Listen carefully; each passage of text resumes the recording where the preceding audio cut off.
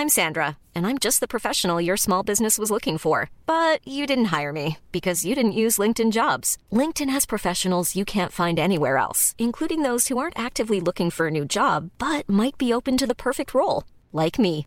In a given month, over 70% of LinkedIn users don't visit other leading job sites. So if you're not looking on LinkedIn, you'll miss out on great candidates like Sandra. Start hiring professionals like a professional. Post your free job on linkedin.com/people today. A lot can happen in 3 years, like a chatbot may be your new best friend. But what won't change? Needing health insurance. United Healthcare Tri-Term Medical Plans, underwritten by Golden Rule Insurance Company, offer flexible, budget-friendly coverage that lasts nearly 3 years in some states. Learn more at uh1.com. It's that time of the year. Your vacation is coming up. You can already hear the beach waves, feel the warm breeze, relax, and think about work. You really, really want it all to work out while you're away. Monday.com gives you and the team that peace of mind. When all work is on one platform and everyone's in sync, things just flow. Wherever you are, tap the banner to go to Monday.com.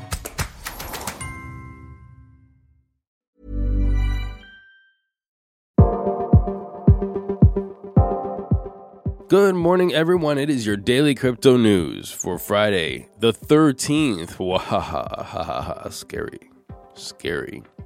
2023. We're going to start this like we always do with Asia Focus. But before that, let me tell you that you can reach out to me at matt@dailycryptonews.net. And if you could, do me a favor. Go to Apple Podcasts or wherever you're listening to this and click some 5 stars. Leave us a nice comment. And let's get to Sarah, aka JK Remote, with Asia Focus. Sarah here, aka JK Remote. Welcome back to Asia Focus, a weekly section of daily crypto news, focusing on the Asian crypto scene. We got a lot of news coming from the East, so let's dive right in. According to the Korean Financial Service Commission (FSC) report on Monday, the virtual asset market cap in Korea reached 28.4 trillion won. That is about $21.1 billion in the January to June period, up 46% or 9 trillion won, half year on half year. During the same period, the global virtual asset market cap grew 53% to 154 trillion won. Bitcoin prices rose 81% to $30,444 as of June, compared to the end of last year. However, the average value of daily crypto transactions at 26 Korean exchanges dipped, and the number of individual and corporate crypto traders also decreased. The total DeFi market cap as of today is around $38 billion. The total DeFi market cap. And this $21 billion is only market cap just in centralized part, just in Korea. This is a crazy amount, and we still don't have any regulations whatsoever. It's scary and also kind of stupid from the government's point of view.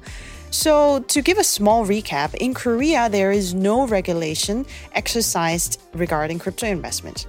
The government said that they will impose the rule of a flat 20% tax on the profit through the crypto investments that are over $1,800. That's around 2.5 million Korean won.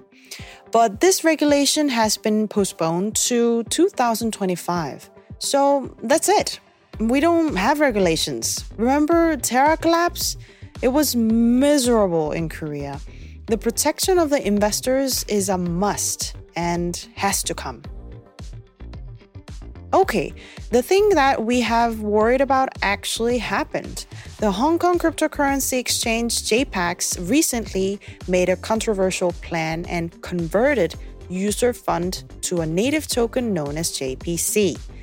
According to JPEX, affected users will only be able to cash this token out after 2 years.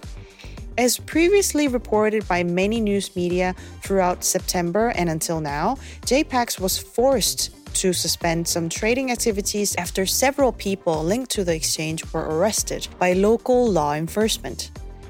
At the time of the arrest, Hong Kong police claimed to have received more than 1,000 complaints about JPEX involving $153 million. And the amount of fund reports is growing as we speak. What are your thoughts about this story? Let us know what you think. Sarah at dailycryptonews.net. A lot can happen in 3 years, like a chatbot may be your new best friend. But what won't change? Needing health insurance. United Healthcare Tri-Term Medical Plans, underwritten by Golden Rule Insurance Company, offer flexible, budget-friendly coverage that lasts nearly 3 years in some states. Learn more at uh1.com. Wow. Nice. Yeah. What you're hearing are the sounds of people everywhere putting on Bombas socks, underwear, and T-shirts made from absurdly soft materials that feel like plush clouds. Yeah, that plush. And the best part? For every item you purchase, Bombas donates another to someone facing homelessness. Bombas. Big comfort for everyone. Go to bombas.com/ACAST and use code ACAST for 20% off your first purchase. That's bombas.com/ACAST. Code ACAST. The Singaporean crypto scene is getting hot. Ripple announced today that it's now fully licensed in Singapore. The company explained that its Singaporean subsidiary, Ripple Markets APAC Private Limited, has received a full Major Payments Institution MPI license from the Monetary Authority of Singapore MAS to provide digital payment token services 4 months after receiving in-principle approval. Singapore is on fire.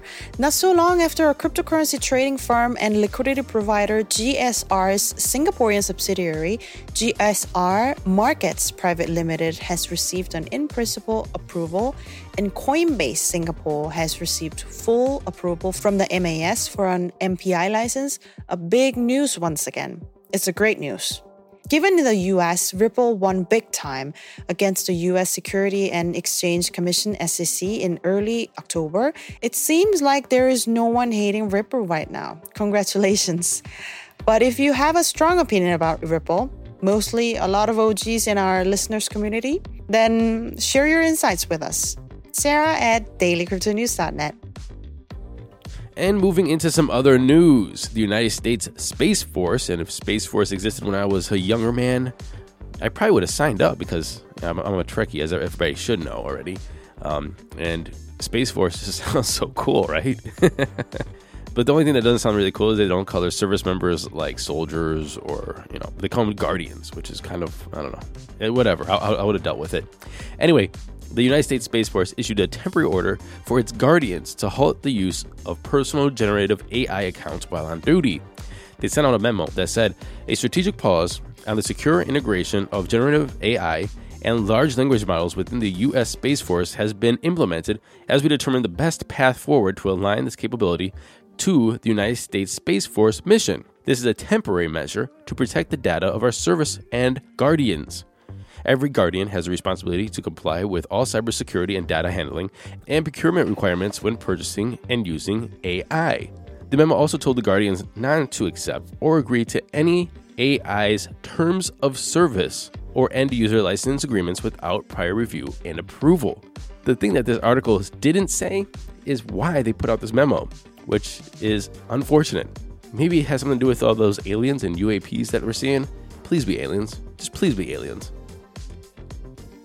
Uniswap, they released a new wallet for Android on Thursday. And this is a couple months after they did the same thing for iOS. The app is currently in beta, and it's going to stay in beta while the company invites members of the DeFi community to help test the wallet before it's released more widely to more users. Currently, the wallet has around 35,000 users. And if you know me by now, then you're going to know that I'm going to say don't use this thing. Don't use it until it's widely released to everyone and out of beta, because this is what they're doing. They're testing this. And so if you're swapping tokens and your money is literally being used through this beta platform, there's a risk, even a greater risk, that your funds are going to be stolen. So just don't do that. Apparently, there's a strong possibility that Russia is involved with the $477 million FTX hack. And while this is from the blockchain surveillance firm Elliptic, it says that there's a strong possibility that it's Russia. The fact that the funds moved while SBF, Sam Bankman-Fried, was in the courtroom cast doubt on the hypothesis that he stole the money. I don't think anybody actually thought he stole the money, but it still could be people that Sam knows, but I never thought he stole the money. Of the stolen assets that could be traced through Chip Mixer, significant amounts were combined with funds from Russian-linked criminal groups, including ransomware gangs and dark net markets. and this before being sent to exchanges. Elliptic does not believe this is the North Korean hacking group Lazarus, and this is because they're relatively unsophisticated at money laundering, which is really interesting. Unsophisticated money laundering. Speaking of money, Now let's get into those crypto prices.